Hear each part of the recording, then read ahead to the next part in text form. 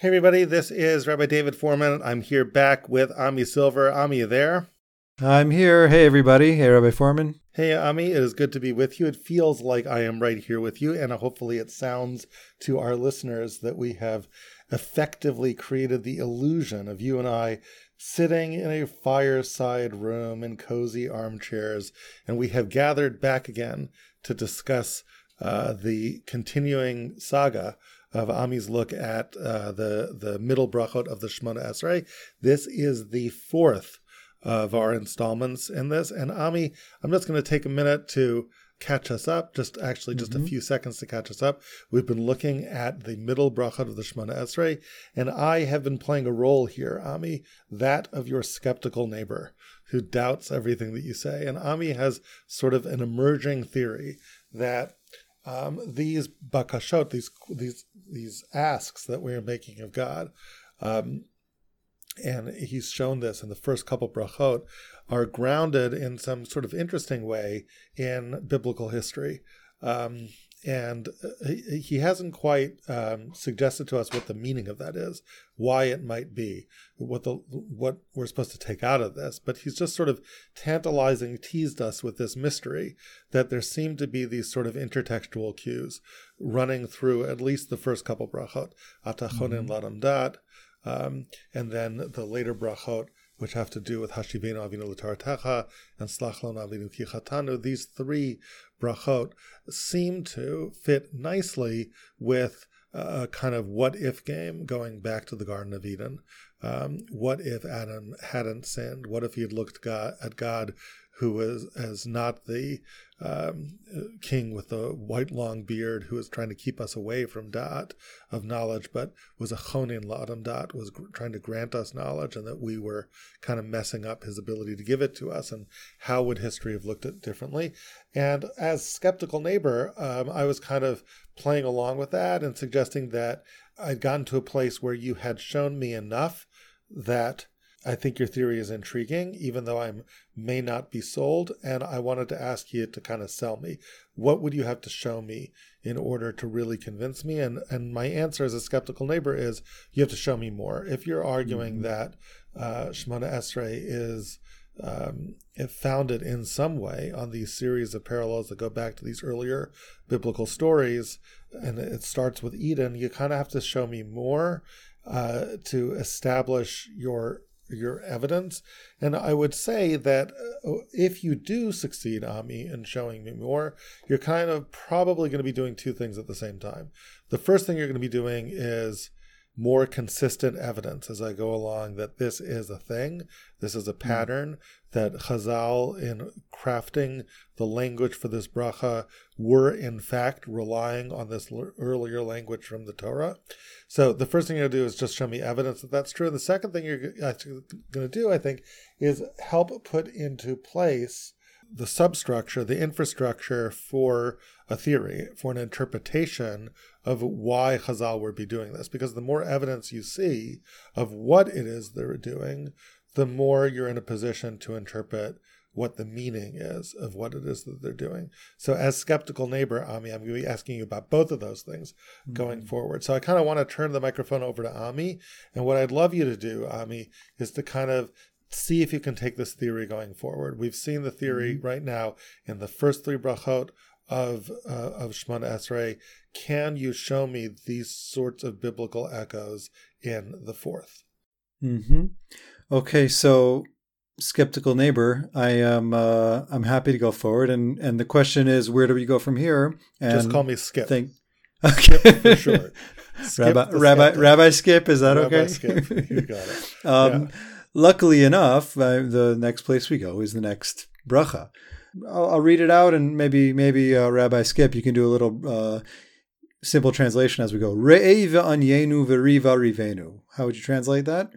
Well, I would say, God, I'm asking you to see our suffering, see our sense of oppression, and take up our cause. Riva rivenu, a riv literally would be an argument, argue our argument, or basically take our side in some sort of battle which we're involved in.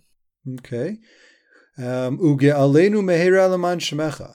And redeem us quickly on account of your name, whatever that means, that somehow God's name should propel God to want to redeem us. Ki goel chazak ata. Because God, this is one thing we could say about you, is you're a pretty strong redeemer. Baruch atah Hashem goel Yisrael. Thank you, God, the redeemer of Israel. Okay, so that's really what we're doing. And the plain meaning of this, Ami, is, I think this has a meaning both on the personal level and on the national level. On the national level, just keep in mind that this bracha is phrased as most of the brachas are. I think all of them are in the plural. We're grounding our own experience in that of our nation. We're saying on the national level, hey, we could use some help.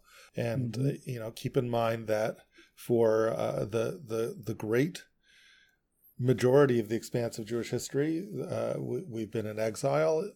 Now is one of the points in our history where things are a little gray, but still, we've not been completely redeemed. We've got the state of Israel, got this, got that, and trying to kind of make things work, sort of, in ways like going back to the eras of Ezra and Nehemiah, and you're coming back and pioneers coming and building the land and building it into what it can be. But at the national level, we're asking for God to take up our cause and to redeem us from whatever troubles we feel. On the personal level, anybody who feels down, anybody who feels hopeless, anybody who feels oppressed and crushed, we're asking to God and appealing to Him and saying that you're a strong redeemer, and asking Him for help in whatever personal struggles we face. So that's kind of the overt meaning of the text. But you're going to argue that this is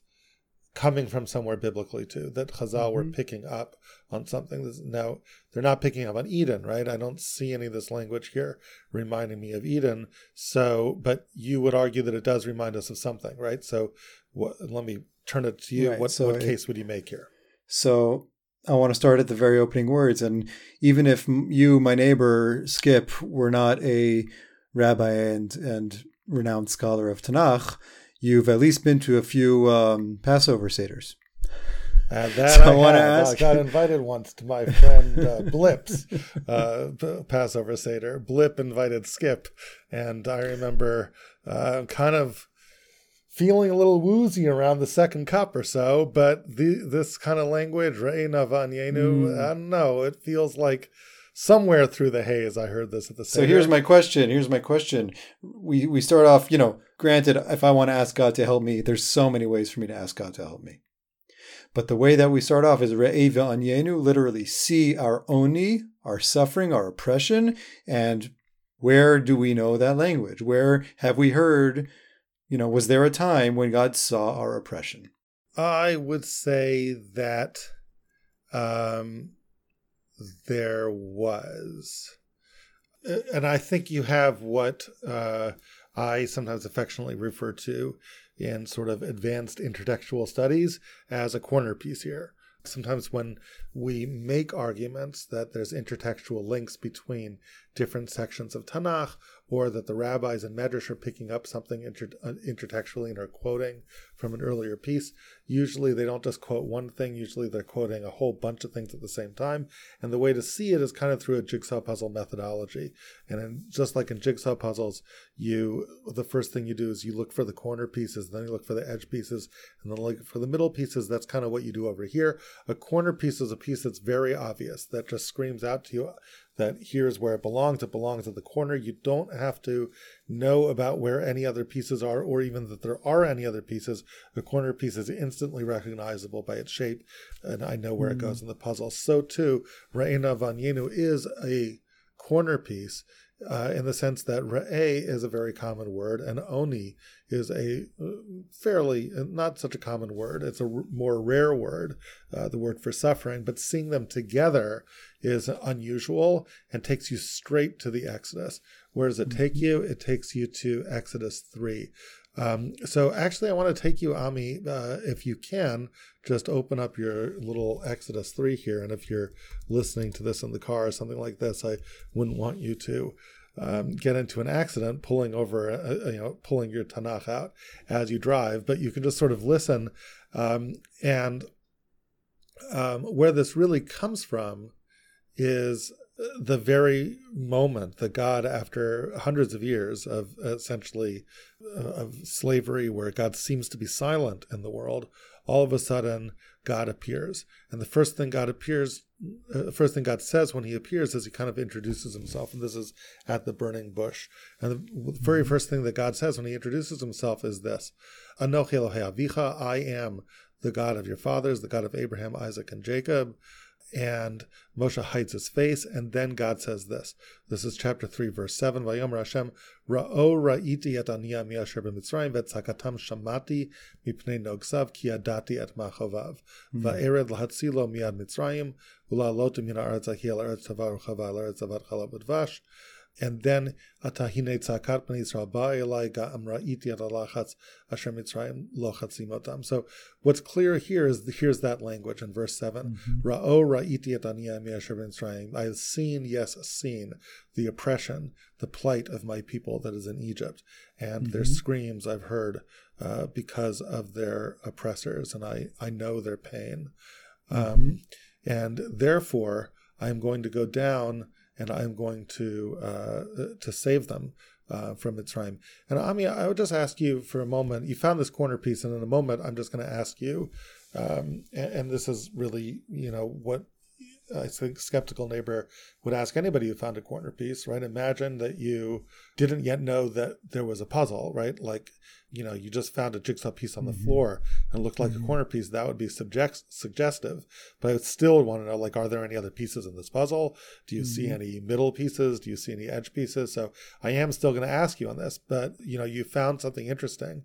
I just want to, assuming you're right, go back into Exodus 3.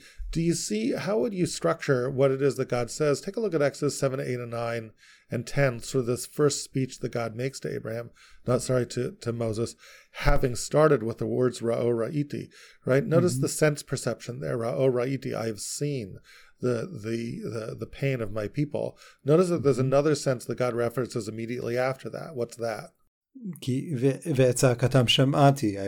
I hear their cries, their screams. Yes. So first I have heard, and then I've seen, and then I have heard their cries. And then what verb follows that? Ki yadati et machovav. I know their pain. I know their pain.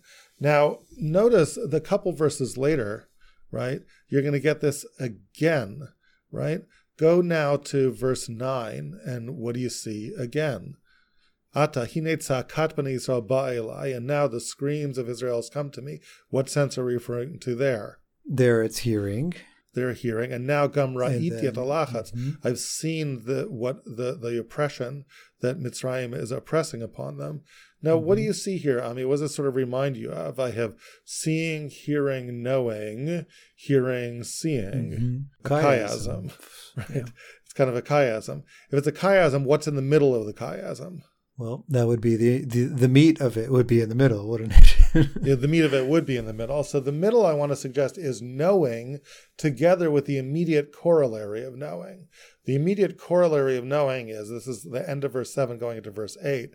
Immediately after God says, I've seen your suffering, I've heard your cries, I know your pain, and therefore, verse 8. And therefore I'm going to go down to rescue them. I will act. That's right. Even though my normal place is up there in the heavens, this is enough to compel me to come out of the heavens, va'ered lahatzilo ma'yad Mitzrayim, and to come and take action in this world, and to save them from Mitzrayim, and to bring them out to my special place.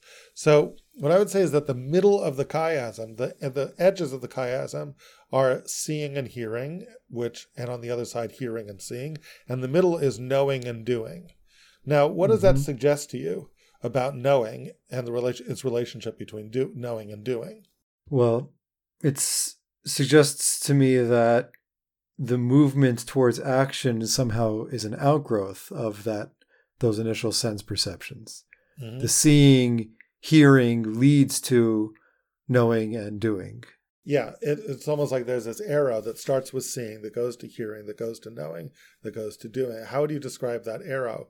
So why is seeing first? Why is hearing second? Why is knowing third? Why So is here's how I'm fourth? seeing it. I'm just thinking about how these different kind of sense perceptions work in us. I mean, here we're talking about God using these sensory words for us. And of course, God isn't a person, right? So all this is metaphorical. God doesn't have eyes. He doesn't have ears. But there's something about the way this process works for us that we're sort of metaphorically transposing for God. So how do we use our eyes? How do we use our ears? How do we use what's knowing in relationship to all of that? Right. So on a simple level, what I would say is to see something, in a sense, is the first kind of level of noticing. I see something that is there in front of me that I'm looking towards. It's kind of happening out there, but I'm taking notice. Now, notice that word that Ami used. It's happening out there. And your seeing it doesn't change that, does it? It's still happening out there. The Ami's language was, I am taking notice. My eyes help me take notice of what's out there, but it's still out there. How does that change as we get to our second sense, the sense of hearing? Right. So exactly that you picked up on the words I was using very intentionally, because listening is something where I actually take something into my own being in a different way. Even in a simple physiological level, the sound waves that emit from your voice are entering my ears and my body and reverberating within me. That is what it means to hear. Yeah, something much more personal about hearing, right? And notice how much that even hearing has a sort of double entendre. If I say, I hear you, right? What other thing does that mean other than physically listened? Right. It implies that I understand what you're saying and what you're, there's something where you're coming which is from. an internal process, right? Because there's something very internal about hearing. With eyes, the way we perceive it is nothing internally is happening. I'm simply taking notice of something that's happening out there. But when I hear something out there is coming inside me, and what would you say about knowing? So knowing, I mean, we've been talking about da'at for quite a while here in these conversations. There's a specific form of knowing that we see all the way back with Adam and Chava, which is about full union with, full coming together. Even if we want to extract da'at to its more kind of cognitive level, I mean, to just look at those words, God saying, because I know their pain.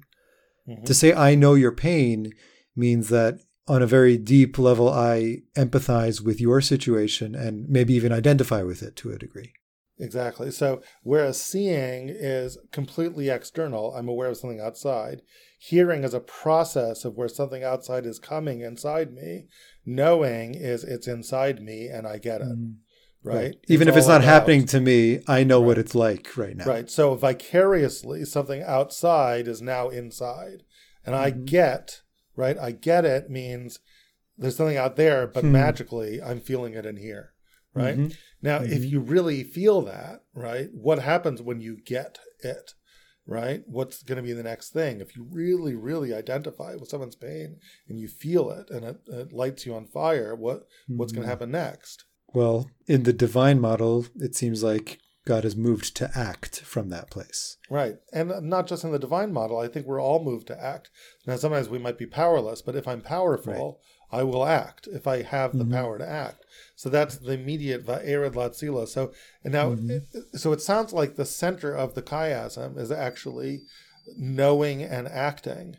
And in as much as that's the center, in other words, just to review, right, the edges are seeing, hearing, hearing, seeing, right, on the two edges. And then the middle is know, act, right? Know it and act. And the fact that both of those are in the middle suggests to me that they're almost inseparable, right? Because they're one thing, right? The chiasm is ABC, right? Where C is a two-part C, but it's still C, which is know and act, which means that real empathy, when I come to understand something, is such a powerful force that it almost inexorably leads to action. Once God allows himself to be moved by what's going on, even that English word moved, right? Isn't that an interesting word? That is really interesting. Which is the word we use. If I feel it deeply, so I'm already going somewhere. I'm already right. Like that itself is action. It's acted upon me, so I can't help but act. I can't. Moved means I am not the same. I am acted upon by this feeling, and therefore I will act. And that's kind of at the center of this chiasm. So the words which you've picked up here are fascinating words. Ra'o ra'iti, I've seen the pain of my people, because this is the beginning of God's expression of empathy, and empathy which is going to express itself as it becomes deeper and deeper in knowing and action. And now go back, Ami, to the bracha which you've been talking about. Do you see any of this resonating in the bracha that you've picked up on this corner piece that begins with Re'ena vanyenu, see our onis, see our suffering? Before I jump in there, I also just want to say to our listeners and to you, Rabbi Fohrman, you've done a lot of work in the story of the Exodus, showing that God's empathy and message of empathy towards the children of Israel was at the center of a lot of the plagues and the signs and things like that. So I just want to refer our viewers, our listeners, to look at some of those earlier courses to see this theme really fleshed out in a fuller way. That's going to be the three great lies of the Exodus. It's going to be the video which we talked about, the burning bush and the 10 Commandments. But go ahead. So if we come back to the bracha itself, right, are we seeing any more resonances, any edge pieces, which take us back to the Egypt experience? Right. So there we go. Re'ei v'anyenu, we open up with those, God's own first words, if I see their suffering. V'riva rivenu is, and fight our fight, which is very much in line with the things that we're looking at here in the burning bush. When God really sees our pain, and then moves into empathy, so the natural next step is God is going to do something on our behalf. I would even read Riva Rivenu in this context, see our pain and make our fight your fight, which is what God did for us back in Egypt. Go back and read the passage that Re'ena v'anyenu is referring to in the Torah, notably Exodus 3, Ra'o ra'iti et ani asher b'Mitzrayim. The whole point of that passage is that something was happening to us that God identified with, right? And in as much as he identified with it, what Ami, you're pointing out is Riva Rivenu, that double words of language, doesn't just mean fight our fight. It can have that sense that our fight is your fight, right? Then there's that sense of empathy there too, that you feel connected to us, and so connected that you want to move. It's as if it's happening to you. I mean, God wasn't doing us a favor in the Exodus. God was jumping in to join us there. I mean, even look at this, like, ve'ered lahatzilo ulahaloto. God's saying, I'm going to go down there. I'm not just going to, throw thunderbolts from the heavens. It's become become personal for God. Right. Exactly. What about Ga'alenu, the next word? So obviously, yeah, go ahead. Right. So obviously, if you ask somebody what the word Ge'ula and Ga'alenu in 5 books of Moses is referring to, it thematically links us to the Exodus. But I want to show that it's even more than thematically. It textually links us to the story of the Exodus. This is already a few chapters later than the burning bush, but at the very early stages of the Exodus story. After the first time Moses comes to Egypt, and he and Aaron go and they try to convince Paro, and Paro gets upset at them, and etc. The Bnei Israel are suffering even more. And Moshe turns to God and says, God, what's going on? Things are getting worse. And God reassures Moshe. And by the way, just in terms of things are getting worse, it's a very interesting thing, isn't it? Because think back to Re'ei v'anyenu, right? And what God says in Shemot 3. But God says in Shemot 3, if you're Moses and you stumble upon a burning bush and you hear the words, Ami, Ami, coming to you from the burning bush on the corner of a Karen Kayemet and Agron or whatever, and you stop and then and it says, Ami, I want you to go and you're going to save these people in trouble. So you think, oh wow, I feel so touched. The Lord himself is speaking to me. You're on a high, right? But notice that Moshe was on a high in Shemot 3. By the time you get to Shemot 6, he ain't on a high anymore, right? His first approach to Pharaoh has gone devastatingly wrong. Pharaoh is rejected every single moment. The people are mad at him. The people are complaining to him and saying that the whole thing is your fault. You've given a sword to Pharaoh to kill us. Moshe is despondent. Moshe comes to God and starts screaming to God. And it's interesting, when Moshe screams to God, it sounds to me resonant with Shemot 3. What did God hear? I saw your pain. Et sakatam shamati. I heard your screams. Right? It's like Moses is now in the position of the people. Now he's screaming too. And essentially is God is saying, relax. The same kind of empathy I said I'd have with the people I have with you. I understand how painful this is, that things aren't working out, right? Don't worry, it's going to be fine. And that is Shmot 6. When he says, don't worry, it's going to be fine, he says, hey, I see what's going on with you. I see what's going on in the people now. Now you perfectly identify with the people. You're no longer a prince in Midian, riding high, avoiding everything. You're back with the people. You're also not a knight in shining armor, right? You're not a knight in shining armor. No, it's not going to be the simple. Shining armor. You have the same sense of degradation that they do now. Now I can help you both. And he comes back and reiterates this and said, everything is going to be okay. I've heard the pain. I remember what's going on. And then Shmot 6, and I think you're quoting now from verses 5 and 6, God says, I'm going to take them out of Egypt. I'm going to save them. I'm going to redeem them with an outstretched arm. Now, by the way, with the outstretched arm, happens to be something I was thinking about over the last couple of days, Ami. It always struck me as funny that there's this language of God says, I can redeem them with this outstretched arm. Like, why is God using that metaphor of an outstretched arm so much? And it struck me as kind of interesting because in the Exodus story, can you think of any other outstretched arms other than God? What is an outstretched arm? An arm starts like this, but then it gets outstretched when it uncoils itself, right? What is that motion, right? That's actually a striking motion when you have your hand coiled up and then you stretch it out, which interestingly is the language that God tells Moses to do with the staff all the time. Right. Netei et yadcha al hayam, right? Stretch out your hand. Now, was there a time that Moses ever had to do that striking motion in order to save? When did he hit in order to save? Oh, back at the bush, right? When he's asking God, God's trying to give him some signs that are going to work there. Is that not? Oh, we go all the way back when Moshe is first in Egypt. Yeah, and he sees the Egyptian striking the Israelite slave. Exactly. Vayach Moshe et HaMitzri. That's when it happens. Moshe actually does that. He sees a Jew, right, being harassed, being killed by this Egyptian taskmaster, and he's a prince of Egypt, and he gets involved, right? He's king, and he gets involved, and he actually strikes, and then God says, okay, this is somebody, I can work with this guy. We can use that hand for more. We can use that hand. Here's a king who stands up for the oppressed and strikes. I'm a king. I stand up for the oppressed. I'm going to use him. He's going to be my body man on earth. My issue is I don't have a body, right? I'm a God, but I can amplify his body. So his yad becomes the yad hachazaka, right? So in other words, I'll turn your yad into an ultimate yad, a yad agdola, a yad hachazaka, and I'm going to save, right?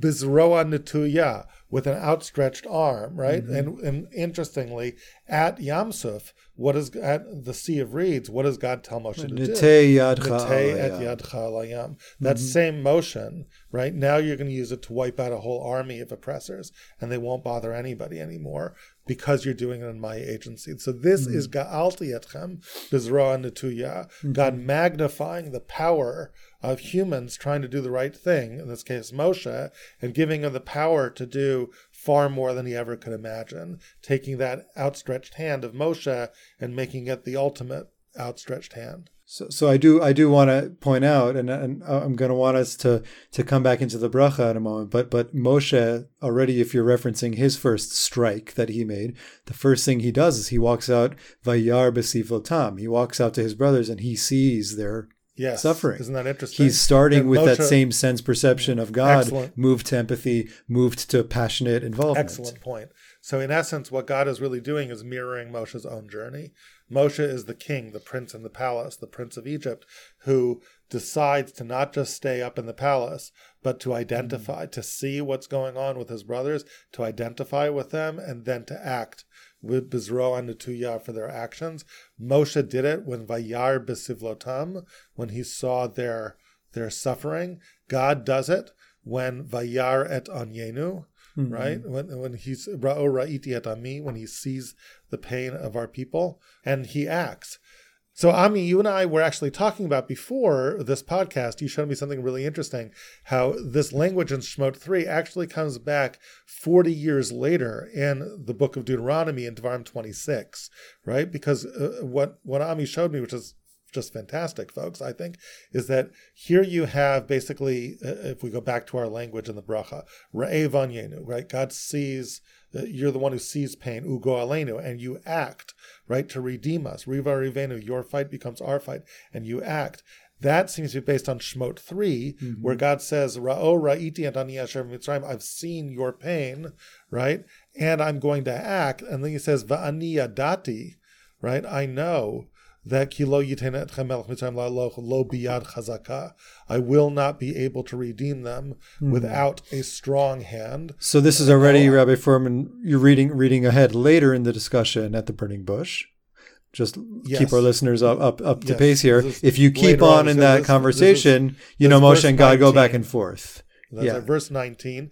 Now, yad chazaka is going to again be referenced in our bracha. Ami, this is another one of your middle pieces, right? Because not only is there a Re'eh v'anyenu, which takes us back to the Exodus, not only is there a Go Aleinu, which takes us back to the Exodus, not only is there implicitly a Riva Rivenu of God making his fight our fight, which is the whole theme of Exodus 3, but the very next words are Ki Goel Chazak Ata, right? We refer to God as not just the Goel Chazak. Right. Of course, Chazak is a word which also comes straight out of Shemot 3, where God says, I've seen the pain of my people, and I know that unless there's a strong hand, they will not be taken out. The way I've just sort of put that is, unless I magnify your hand, nothing's going to happen, right? And that's in Shemot 3:19, when he says, I know ki lo yiten etchem melech mitzrayim la'aloch lo biyad chazaka, that they won't, that we're not going to get anywhere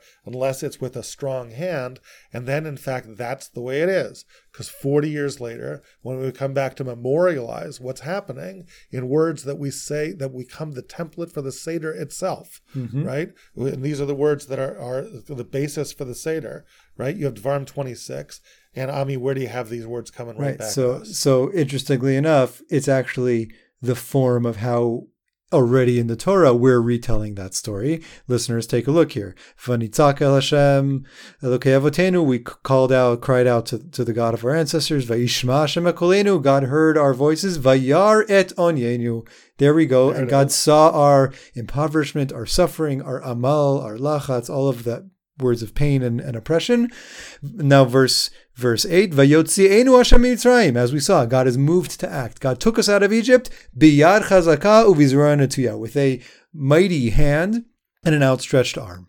Now there we have it in our bracha, ki goel chazak ata. I also just want to point out that if you go back into the end of the actual Exodus, it comes up already in the plague of the firstborn, and then in the ensuing verses after the plague of the firstborn, we start to see the language of chozek yad appear.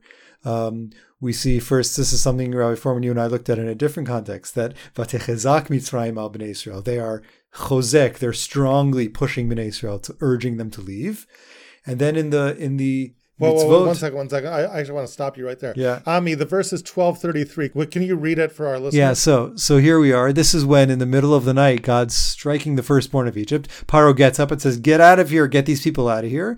Verse 33, Vatechezak Mitzrayim al ha'am limaher l'shalcha min haaretz.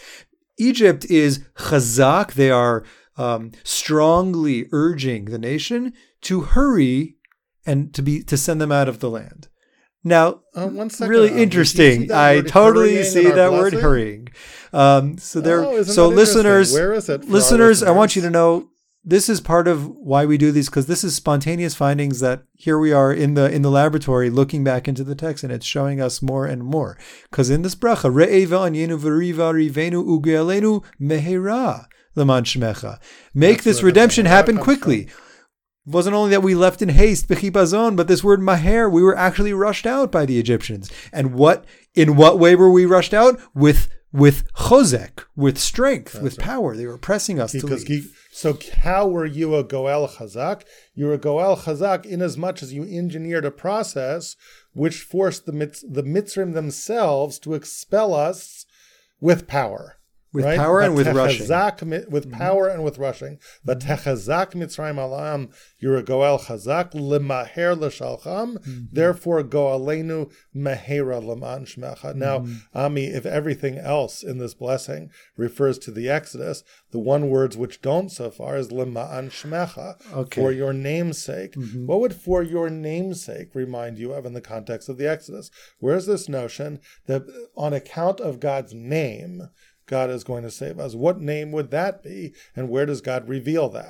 Very interesting. So I'll say my first thought was Laman Shmecha, for the sake of your name, is that we see throughout the Exodus that God is showing all these plagues in order for God to be known to the world, known to Egypt, like that I am the one God. So that was what was first on my mind.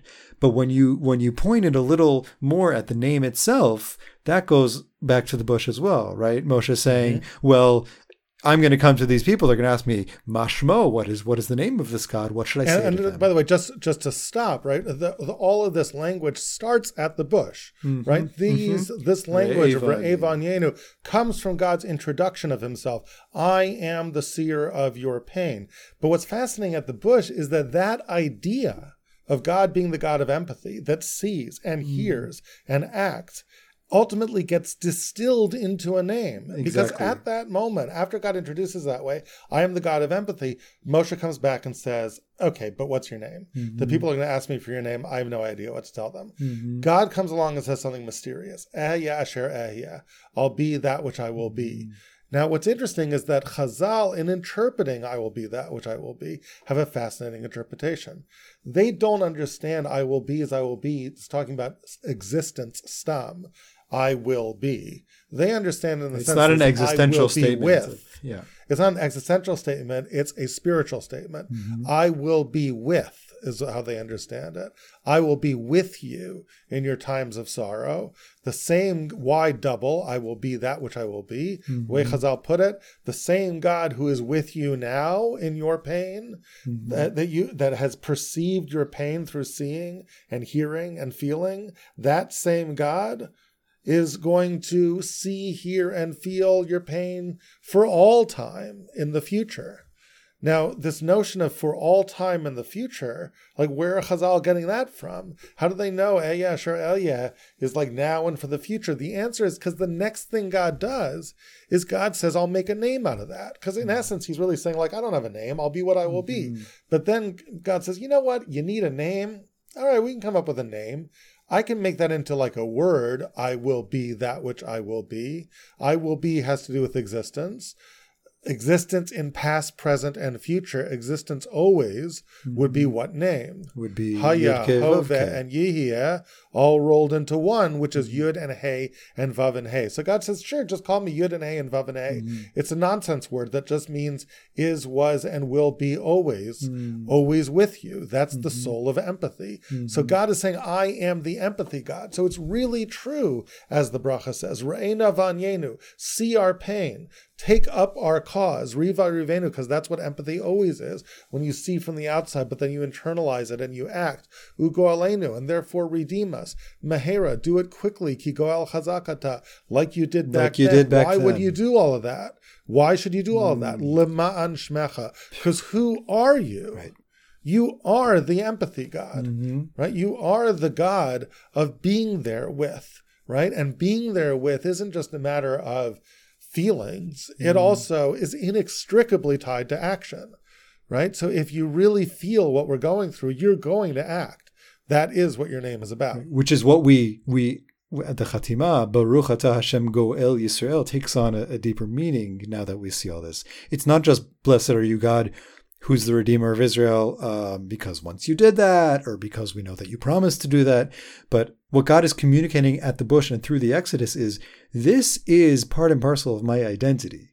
My identity is the caring, compassionate Redeemer who is always with you and will be with you. So when we close Goel Yisrael, I think that's where you're going. We're saying in the present tense, we know that this is who you are, God. And in this very moment, in whatever ways that we individually, collectively, universally, however broad you want to make this blessing, we are appealing to what we know to be true about you to act on our behalf right now. Exactly. So, I want to close our session here with just coming back to me as skeptical neighbor, right? So here I am, I'm your skeptical neighbor, you're telling me your vart, and now I'm kind of impressed, right? Like in the beginning, it was like, okay, that's sort of intriguing, and then maybe, and then I kind of see where maybe you're going here, and now I think you're onto something. You have a string of intertextual parallels that are quite powerful that take us through 1, 2, 3, 4 blessings. I'm going to want to see them go further. I'm going to want to see them in the 5th, 6th, and 7th blessing. But at this point, I think you're probably onto something, right? You've got something here. It's really rather intriguing. I want to now come and ask you to speculate with me and close out the section on the meaning of what you said. And the first bridge to understanding meaning is just to kind of say, and I'm just going to play skeptical neighbor again with you, which is, okay, Ami, I see where you're going here. I see you got this stuff. 4th blessing's all about Egypt, but that wasn't what the first blessings were about. The first blessings were about leaving the garden, right? And the garden. So is there any common denominator here, between these situations? And is there a larger theory? What theory are you really building here? Why now? I want to ask. You've satisfied my what. I see what you're doing, I think. See the beginning of what you're doing. Why is our Chazal doing this? What do they hope to do by making these intertextual parallels? Is there a connect the dots here? So that is the $1 million question, right? Because it's a bit odd. Like if we're picking up on some kind of subterranean storyline here, that we're first in these Gan Eden references, these Garden of Eden references, and then we all of a sudden are in Egypt land. Well, what happened in between? How did we get from one to the next? Now, one thing I can begin to speculate here is actually just kind of thinking out loud here. What do the Egypt story and the Gan Eden story have in common? Well, something that comes to mind is leaving places or exile. On some level, our very first exile was an exile from the garden. Our next exile is an exile into Egypt. To some extent, Ami, they're inverses of each other, because interestingly, there's an interesting verse in Genesis when Lot decides to go to Sodom.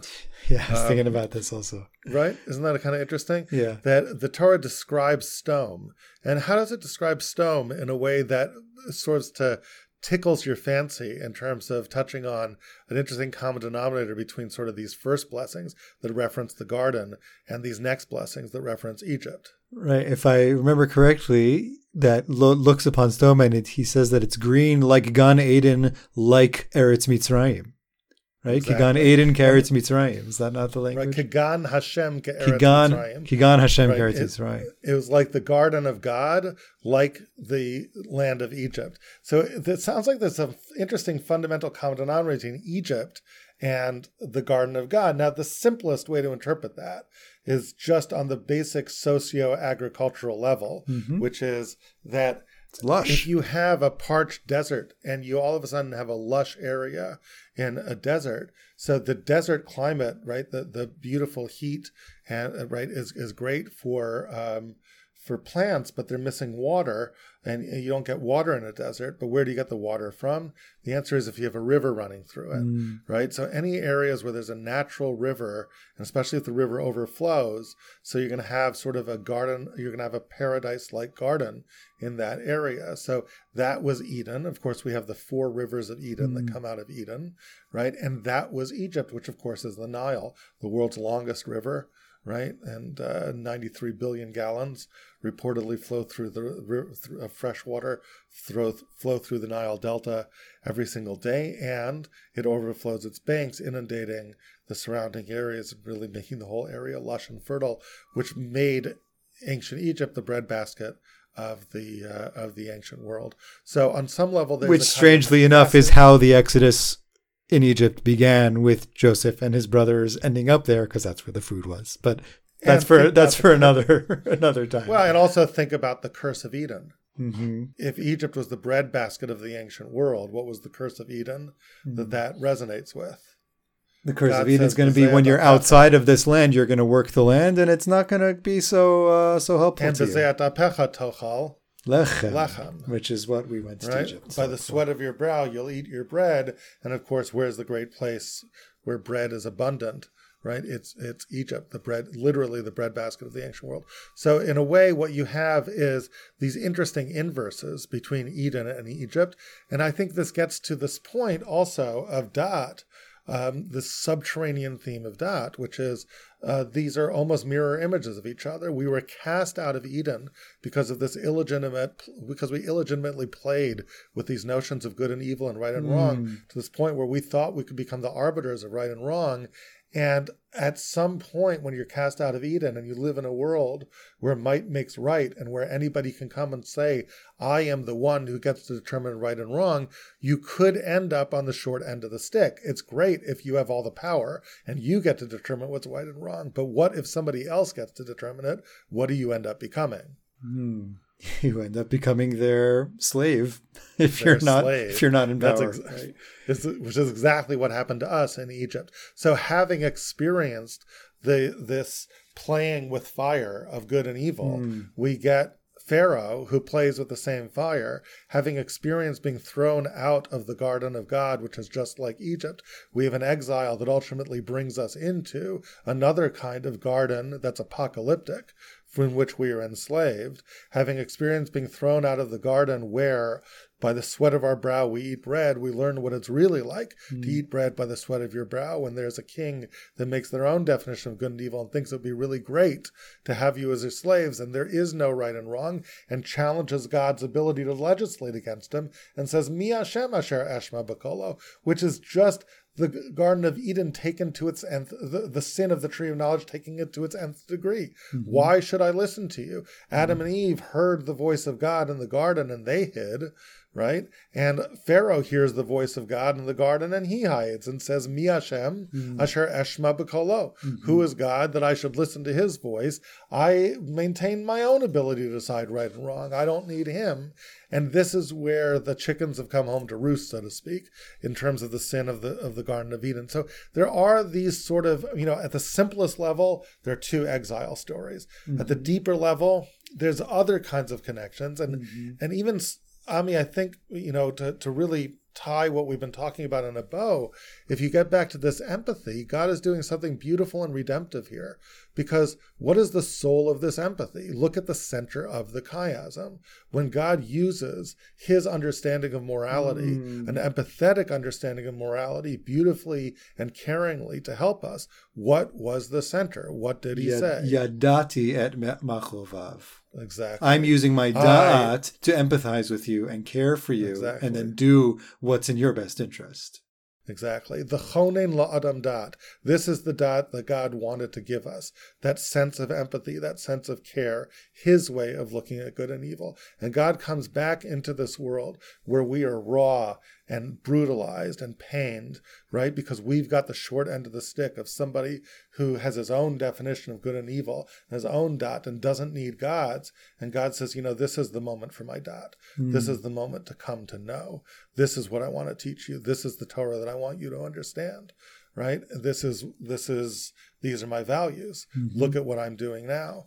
And I see it in Moshe, and I want to amplify. He had those values of empathy and action. I want to amplify those, and I want you all to learn from that.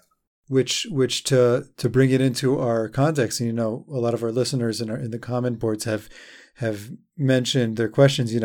How do these findings impact or relate to our very real experience of here I am as a person in 2020 praying to God and saying these words? Right. Yes. So here we are in whatever state of oppression we may be experiencing, be it physical, mental, emotional, be it about a friend or a loved one. And here we are turning to that very same God who said, Eheya asher eheya, and who, in a sense, proved that this is the way that God relates to this world and that we can appeal to that very same relationship. What an empowering frame and mode of addressing God this is for us to really say these words from our own current position. Yep. And what it is, and I think this is the essence of your theory, if I understand you correctly, if I'm skeptical neighbor, getting back to your theory, what your theory really is that there's two levels of meaning here in all of these blessings, and they interplay off of one another and they strengthen each other. And one level is personal, whether in present tense, and the other is in the past tense. The other is historical. Well, it's kind of, I would say, narrative. The other is a kind of broad narrative. Is it in the past tense? It's a broad narrative in his past tense, narrative, historical. Mm-hmm. And what we're doing is we're grounding our personal experience in history and in our Torah, in our narrative. So we're firmly planted on the ground. So yes, the plain meaning of the blessings are all about us. Right here and right now, and our needs. We need wisdom. We feel like we need understanding. We feel like we need contrition. We need to be accepted. And these are the things we want most from God. Could you accept us if we turned around? Could you give us the knowledge that we need and the wisdom that we need to make it through life? Could you see our pain and our suffering and be there for us? And what we do is we ground ourselves with these moments in our history and refer to those as we ask those pleas. And we say, we're not turning to just anybody when we say we'd like you to be empathetic with us. Do you think you could hear what we're going through? Do you think you can make your cause our cause? We've seen that. Mm-hmm. In our own national historical experience, we're appealing to that. We've seen being redeemed quickly, that things can turn around in unexpected ways. We've seen it. We've seen your name. You've revealed to us who your name is. These are your values. We've seen you as somebody who wants to give wisdom to us, and therefore, if we feel like that we don't know what's going on, and in our dreams and our nightmares, we worry that maybe we're not supposed to know what's going on, and that maybe there's a God in the world that thinks that we're dumb or wants to hide knowledge from us, but we're willing to see you differently from that. We're willing to see in that story that you were a chonen la'adam dat, and because of that, we have reason to think that you could forgive us, that we have reason to think that we could turn towards you and have you accept us. So we're grounding our prayer in reality. We're not just praying to the wind. We're not just making up stuff and wishing that maybe there was somebody there who could listen. We're grounding our experience in moments of hope from the past that give us hope. And what do you want more when you feel beaten down, when you feel like you need so many things, and somebody comes to you and says, what hope do you have? You're praying? Who are you praying for? He can't see you, can't hear. He's an invisible God. We're saying, no, there is hope to be found in our history. And it's a hope that's grounded in rationality, it's grounded in real experience. To me, that's what your theory means to me, that there's this overt meaning of the text, which is, I'm here, I'm an individual right here, right now, this is what I'm feeling.